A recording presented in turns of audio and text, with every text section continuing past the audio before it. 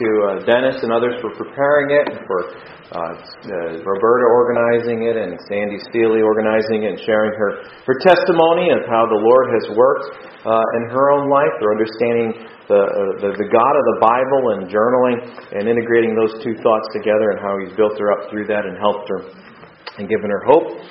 Also would like to mention that in your bulletin is an update from the Steve Myers family in South Africa to keep up with their ministry there.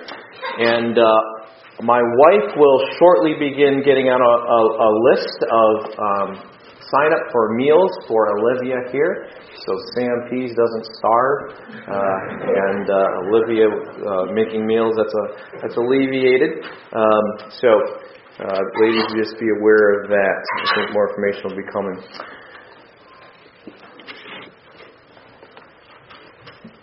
You are about to embark upon the great crusade toward which we have striven these many months.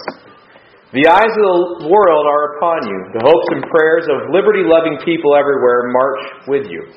In company with our brave allies and brothers in arms on other fronts, you will bring about the destruction of the German war machine, the elimination of Nazi tyranny over the oppressed peoples of Europe, and security for ourselves in a free world. It was written by Dwight D. Eisenhower shortly before the Normandy D-Day invasion. The planning was called Operation Overlord, and it was a name assigned to the large-scale plans to invade France.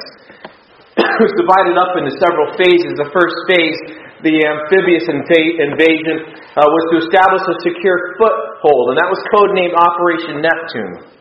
After that, the next phase, in order to prepare for that, was a bombing campaign codenamed Operation Point Blank.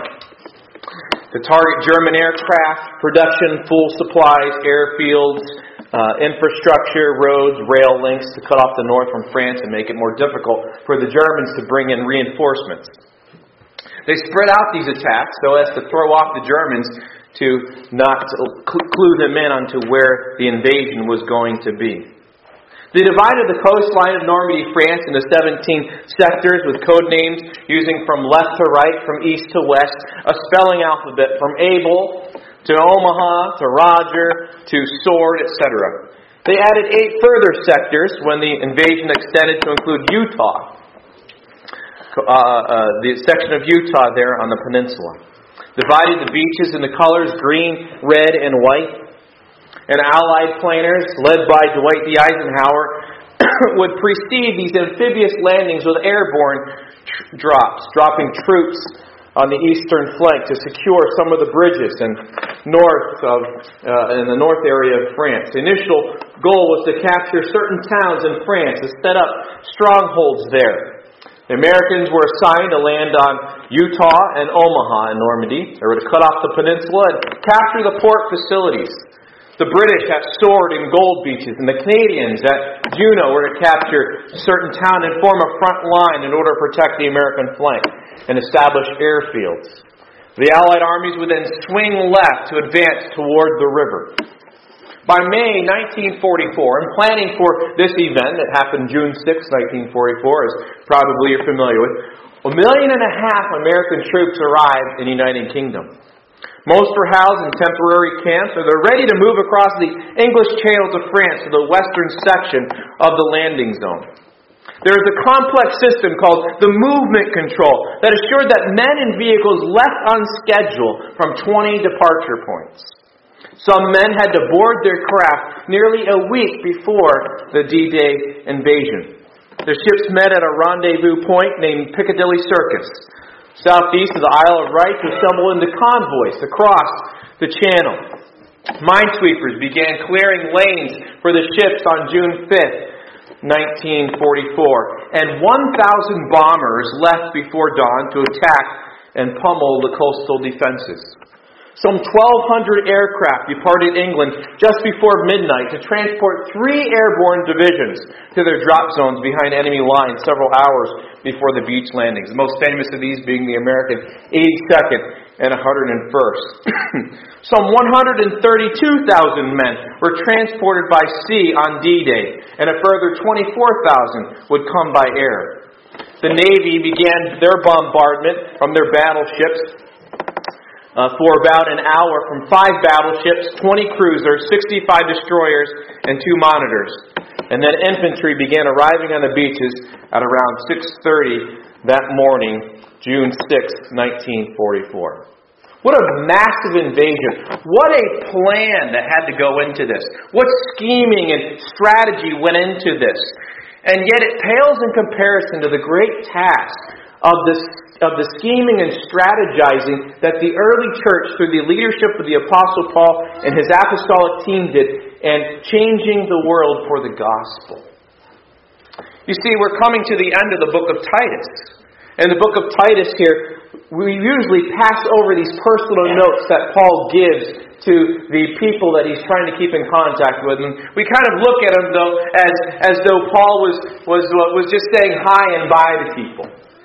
But when we really look at what is in the ends of these letters that Paul writes, they are there to establish a strategy, establish a church for the furtherance and advancement of the gospel. It was less of a hi and goodbye to Aunt Mabel and to friend Fred here, and more of instructions and connections with people who are partnered for the gospel.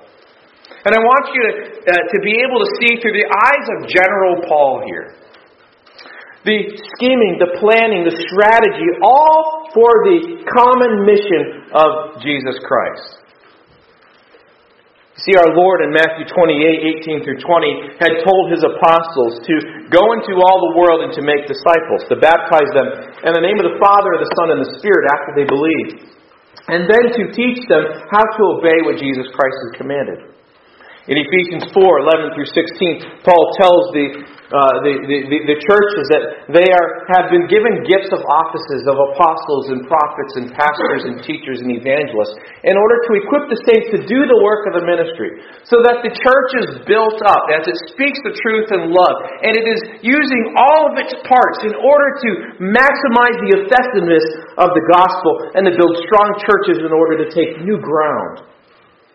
And in 2 Timothy 2:2, Paul's last letter before he leaves this earth, he tells Timothy, the things that I have taught you, I want you to teach and train other men who will be able to teach other men as well. And trust them with the gospel.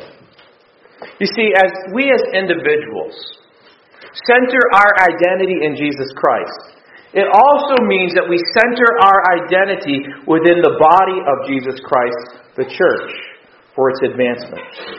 See, Paul's churches were sharing and they were brought to life they were animated by the same life-giving mission that propelled his apostolic mission. It wasn't like Paul started these churches and then kind of left them and they were disconnected from the mission of God. No, they were all partners and part of it. And the spiritual gifts of the body are all very distinct, aren't they? With you as all individuals. And the individual members of the body of Christ each have different responsibilities, but the whole is unified with its purpose and its activity. And in this material that Paul includes at the end of the book of Titus, it is not ancillary, it's not just a Passover. It is there so that, so that we understand that what we share in Christ is there so that we share Christ together. What we share in Christ together is there so that we share Christ together.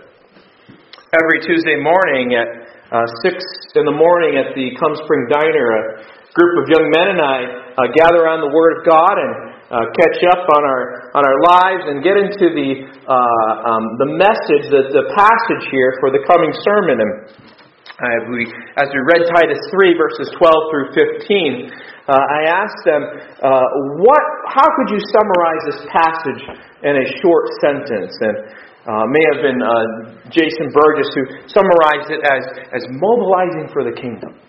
Mobilizing for the kingdom.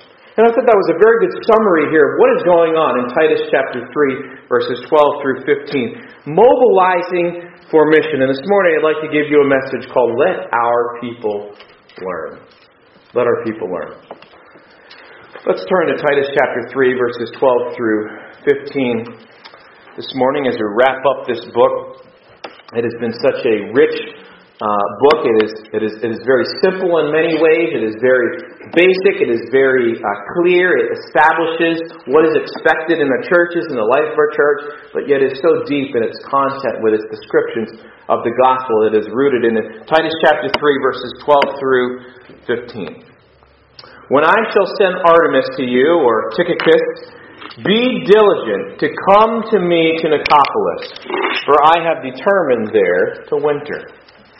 Bring Zenas the lawyer and Apollos on their journey diligently, that nothing be wanting to them or lacking to them. And let ours also learn to maintain good works for necessary uses, that they be not unfruitful. All that are with me salute you. Greet them that love us in the faith. Grace be with you all. Amen. Let's pray. Our Heavenly Father, as we look into your word this morning, I pray that we would see your desire for us not to be static, not to sit still, but to be mobile for your great mission.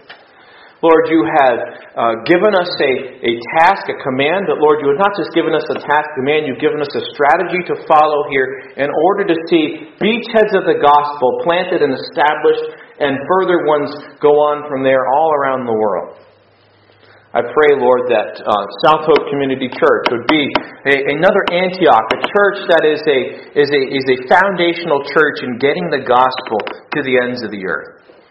Thank you, Lord, for what you'll do through this chapter. I thank you for men like Paul, very gifted men, who use their gifts for the furtherance of Christ's kingdom. But Lord, we also thank you for the team of men that were built up by Paul. The relationships that he invested in, and the men from all walks of life who even used their vocations as platforms for the gospel. In Jesus' name we pray. Amen. As Paul here in this passage mobilizes for mission, I think we can see very clearly that there is a shared strategy. There's a shared strategy. Paul's strategy here, just as the Eisenhower and his team of men who planned for the invasion of Normandy, that was so massive here. Paul's strategy and Paul's work was not a half-hearted effort. There was thinking that went into the task. There were men and relationships he had invested in. There were assignments. There were people who were one-minded in the partnership for the advancement of the gospel. And we saw when we began this letter, this little island of Crete where the gospel had penetrated and congregations had been built up. But then along the way, there were false teachers that had come in and distracted the church from its purpose with their errant teaching. And Paul says in Titus 1 verse 5, I want you to set in order, to repair the things that are lacking, to bind up the broken things, to make them whole again. I want to set in order the things that are lacking in the churches in Crete. And he says, number one priority is to establish a team of pastors in every church. And then after right leadership comes right living among the body. Discipleship relationships in Titus chapter 2. So that the gospel is affirmed. It is made beautiful to the watching world. So that the opponents of the gospel can say, I hate their message, but I can have nothing bad to say about them. The way they lived and intermingled and respected their community and served it. And he connects it again back to the gospel in Titus 2 verses 11 through 15. Then in Titus 3 verses 1 and 2 he brings it up again. Be good citizens. Be dual citizens. Citizens of heaven, but citizens where you're at as well. And bring the life impact of being a citizen of heaven into where you live here on this planet. In your community, in your villages, in your cities, in your towns. And then he links it again to the gospel and says, remember, this is where you once were, but Jesus brought you out of this, and this is now who you now are in Jesus. And he closes it here in Titus chapter 3 with this concept here after he said, do not be a person who is divisive in your church here about the wrong things, but be a person who invests in the glory of God in the gospel. And in verses 12 through 15, he brings it back together again with this idea of being a people who are zealous of good works. So in these verses here, Paul says in verse 12, when I shall send Artemas to you or Tychicus, be diligent to come to me to Nicopolis, for I have determined there to winter. I don't know if you can see it on the map or not, but Nicopolis there is above Corinth, and it was a place that would be better to be in the winter. Paul had some experiences of storms that blew up in the Mediterranean in the book of Acts near the end, and he knew what it was like to be on a ship when the weather was bad.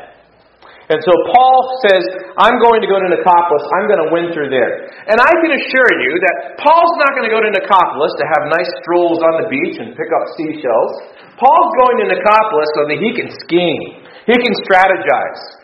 And he is moving west because his goal in Romans 15 is to build not on another man's foundation, but to go where the gospel has not been before. He has a true missionary spirit here. At the same time, he's very well balanced in understanding that the churches he is planting need to be strong and established. And he will not shortcut or short circuit their foundation. And he will go back and write letters or send teams of men to establish these churches before he'll go on into areas that have not heard the gospel. Because he does not want to go and build on a sand foundation. He wants a solid rock. And he doesn't want to go and stretch himself thin and begin new churches if the ones that are the supporting and partnership churches here are dwindling, are weak, have flaws. And so in 2 Corinthians 1, he'll go until he wanted to go to Troas where there was an open door. But he says, no, even though there was an open door for the gospel, I'm going to send Titus back to you Corinthians so you guys get all shaped up again. Because otherwise I'm going to have to do the work twice. I'm going to have to go back and redo what I already laid there in the church at Corinth. And so while he's in Nicopolis there, he says, well, I'm going to go to Nicopolis. Titus, I want you to come to me there. So that tells us a couple things. The first thing is this. Titus's time was limited, wasn't it, in Crete? His time was limited. There were things that he was expected to do during his term there, and of course they are laid out in Titus chapter 1, 2, and 3. He wanted Titus to come join him so that they could push on. He knew the importance of establishing the church.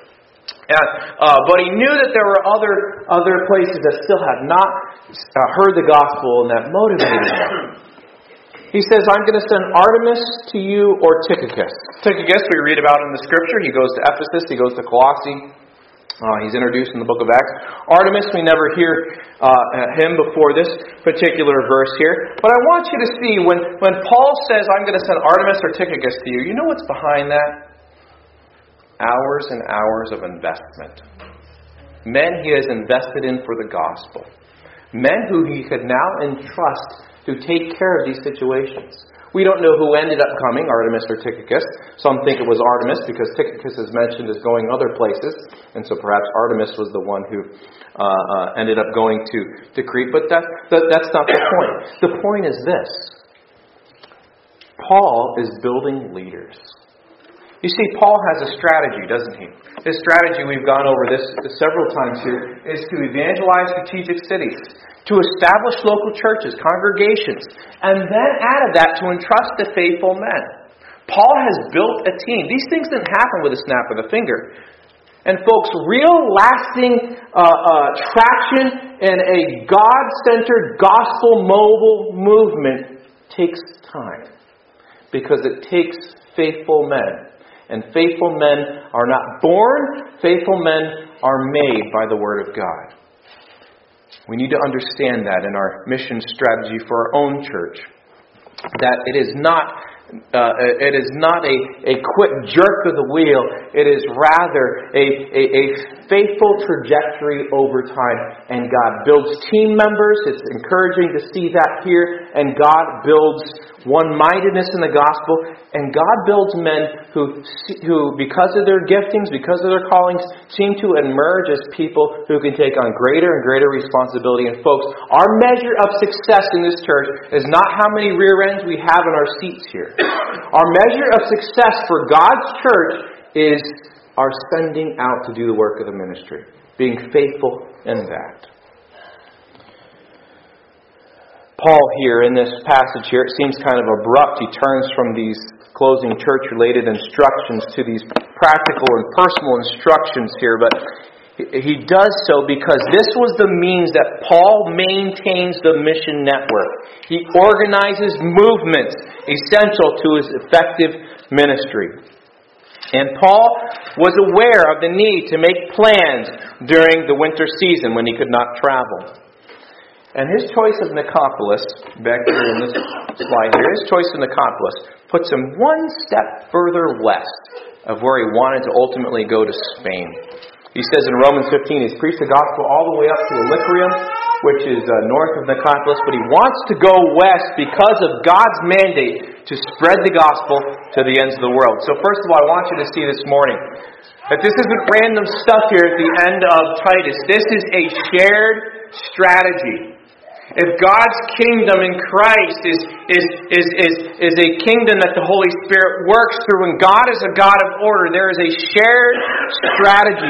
And the strategies of Paul, the strategies of the New Testament, we would be much more wise to adopt rather than the methods that change from culture to culture. To build on those principles. There is a shared strategy. Paul has a team of people who are behind these things. A strategy, a mentality, a task that they have organized under, and there is a shared strategy here. There's other men mentioned later on in the passage, Zenas the lawyer and Apollos on their journey, and this just bears witness to the truth that these men were on the same page and God was using them for His great task. But not only that, there is secondly a shared provision. Look in verse 13. He says, "Bring Zenas the lawyer and Apollos on their journey diligently, that nothing be wanting to them. And let our people also, learn to maintain or practice good works for necessary uses, that they be not unfruitful."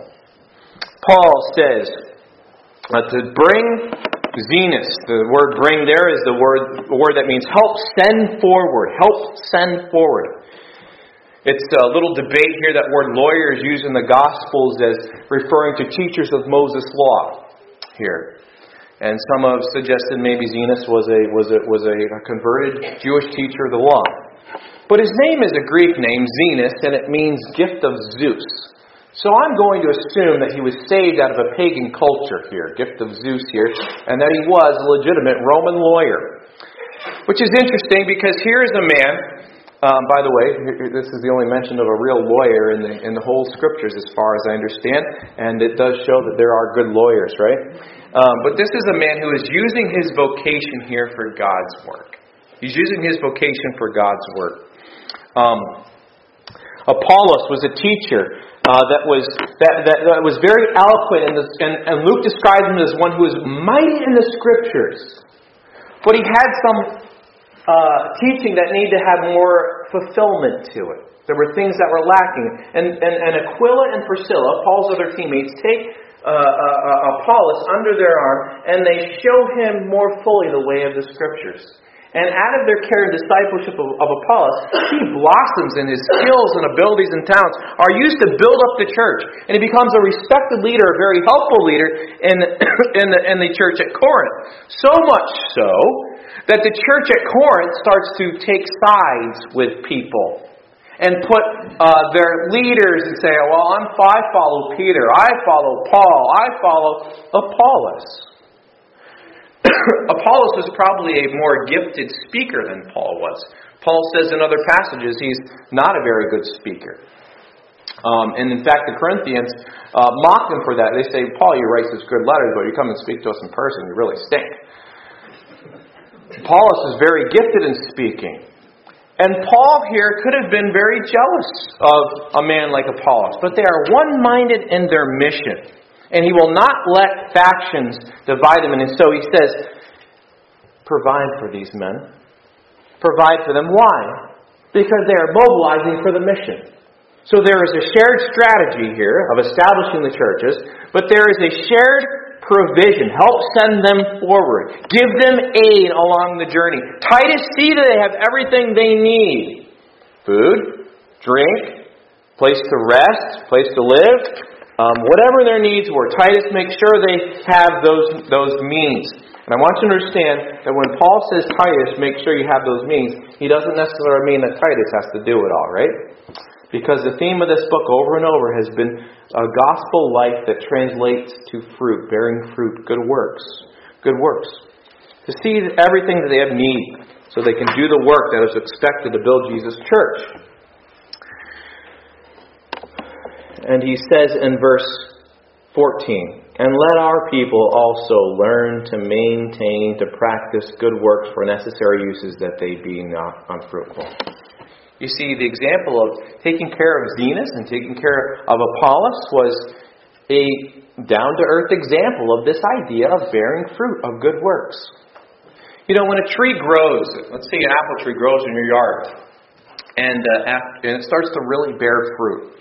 Does that tree personally, individually, not personally, it's not a person, but individually, does that tree have a need for its fruits, for itself? No. Its fruits are meant to support the life of others. And folks, God wants the gospel to bear fruit in your life so that it supports the lives of others in God's mission. You know, there is a real theme here of shared provision, but a shared purpose in verse 14. Do you see why he wants them to bear fruit? Why he wants them to do good works? Titus 3 verse 14 says, "That they be not unfruitful." What does Jesus say in John 15 about branches that do not bear fruit? They're not serving their purpose. And folks, do you understand that a fuller understanding of the gospel, even according to this book of Titus, in Titus chapter 2, is God saves you so that you work for Him. So that you bear fruit. You see, the purpose of learning to behave in this way, to let our people learn, is to ensure fruitfulness. There must have been a presence of unfruitful Cretan Christians, the opponents, because in Titus chapter 1 and verse 16, he describes the false teachers as they profess that they know God, but in works and fruits they deny Him, being abominable and disobedient to every good work, reprobate, worthless. And he tells these believers in Crete that they need to practice good works for necessary uses, that they be not worthless. So one who is connected to Christ in the Scriptures here has the Spirit of God in him, Titus 3 verses 5 and 6. He bears then corresponding fruit. Look with me at verses 5 and 6. "It's not by works of righteousness which we have done, but according to His mercy He saved us, by the washing of regeneration and renewing of the Holy Ghost, which He shed on us abundantly through Jesus Christ, our Savior." So the Spirit here does not save us because of our good works, but the Spirit then, through the Spirit, He will produce corresponding fruit. Let me show you where Paul speaks about this. Ephesians chapter 5 and verse 9. "For the fruit of the Spirit is in all goodness and righteousness and truth." In other words, the works of the Spirit that are worked out in your life are these things: goodness and righteousness and truth. Go with me to Colossians chapter 1. A very profound verse if you stop and think about what this means in Colossians chapter 1 and verse 6. Paul says in verse 5, "The hope which is laid up for you in heaven, whereof you heard before in the word of the truth of the gospel, which is come to you as it is in all the world, and what? And brings forth fruit, as it does also in you since the day you heard it and knew the grace of God and truth." Colossians 1:10. "That you might walk worthy of the Lord, to all pleasing, being" what? "Being fruitful in every good work, and increasing in the knowledge of God." So this idea of good works in Titus chapter 3 that he said over and over and over again throughout this book. Now Paul shifts the picture here to talk about good works being fruit. Fruit that is rooted in what? Fruit that is rooted in the gospel. He wants these believers to be holistic Christians whose faith is exhibited in their good acts. In fact, look at this. In Titus chapter 2 and verse 14. God's grace that has appeared to all men, teaching us to deny ungodliness and worldly lust, to live soberly, righteously, and godly in this present world, to have our eyes fixed on Jesus appearing, His blessed hope. And verse 14, look what Paul says. Who gave Himself for us, that He might redeem us from all iniquity, right? What if we just stopped there and we said, okay, I'm forgiven. But Jesus loves us so much, He gives us a purpose for living and a way to earn treasure in heaven for His glory. Look what else that He says. Who gave Himself for us that He might redeem us from all iniquity and what? So from and purify to Himself a peculiar or unique, a special people who are what? Zealous of good works. Folks, if Jesus has saved you, this passage tells us He has saved you to be a people who are passionate about bearing fruit, about serving others, about living in holiness in your individual life, but about serving others besides yourself. Because it's what our Savior did, isn't it? So Paul here is using this practical application here. It's like all throughout this book in Titus 1 verse 16 and Titus chapter 2 and verse 1 speaks out of things which are in accord or fitting with sound doctrine, and he describes how people are to be and to bear fruit. He says in verse 5, young wives, be trained by the older women so that the word of God is not dishonored, blasphemed. So that's beautiful. And verse 6, he talks about young men. And verse 7, he says, in all things showing yourself a pattern, an example of good works. Your speech in verse 8, that cannot be condemned, that he that is of the contrary part, he who is in opposition to you, may be ashamed, having no evil thing to say of you. Servants, in verse 10, who adorn the doctrine of God our Savior in all things. A people in verse 14 who are zealous, passionate of good works. A people in chapter 3 verses 1 and 2 in their, to be ready to every good work. To be eager, enthusiastic about bearing fruit. In our community here, he's talking about our public life in verses 1 and 2. He has said in verse 8, this is a faithful saying, these things I will that you affirm constantly, that they which have believed in God may be careful to maintain, to practice good works, to bear fruit. And he has said this again in verses 13 and 14. So it's like he has filled up the tank here of gas, bear fruit in keeping with the gospel that's in you. And then he stops and he stops at the gas station and says, I'm just going to top that off again. And he says, bear fruit. Do good works. This is the purpose of the gospel. To ensure fruitfulness.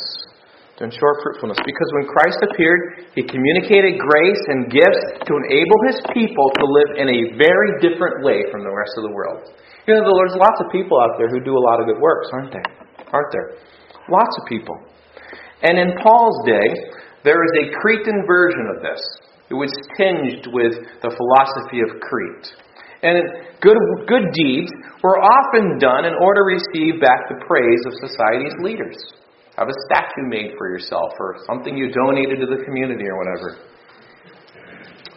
And that's inferior, isn't it? Because these good deeds consist of being faithful to God and sacrificial service for others. So that people outside the faith community of Jesus Christ will become aware that who Christ is real in those people's lives. The reality of Christ is real. And it goes beyond speaking. Though speaking is the truth of God is crucial. It is speaking and being, doing, performing. So that God is glorified. And so the connector here with a shared purpose is that God's people are to involve themselves in the life-giving ministry of the gospel, rather than like people in Titus chapter 1 verses 10 through 16 who are living for their own selves, teaching their own speculations, living for greed. Why? Because Christ's atonement was for these very purposes on this earth. Christ died so that we take the good news, adorn the good news, silence opponents by the way we live. But finally here in verse 15, there is a shared grace. A shared grace. He says in verse 15, all that are with me. So Paul had a team with them. And I guarantee they weren't sitting around just playing rummy.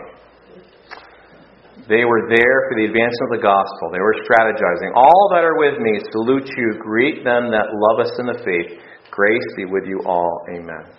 There's a shared grace, a standing in Christ's grace. You know, I mentioned the way the Corinthian church had elevated Apollos and tried to pit him against Paul, and Paul was very gracious about that.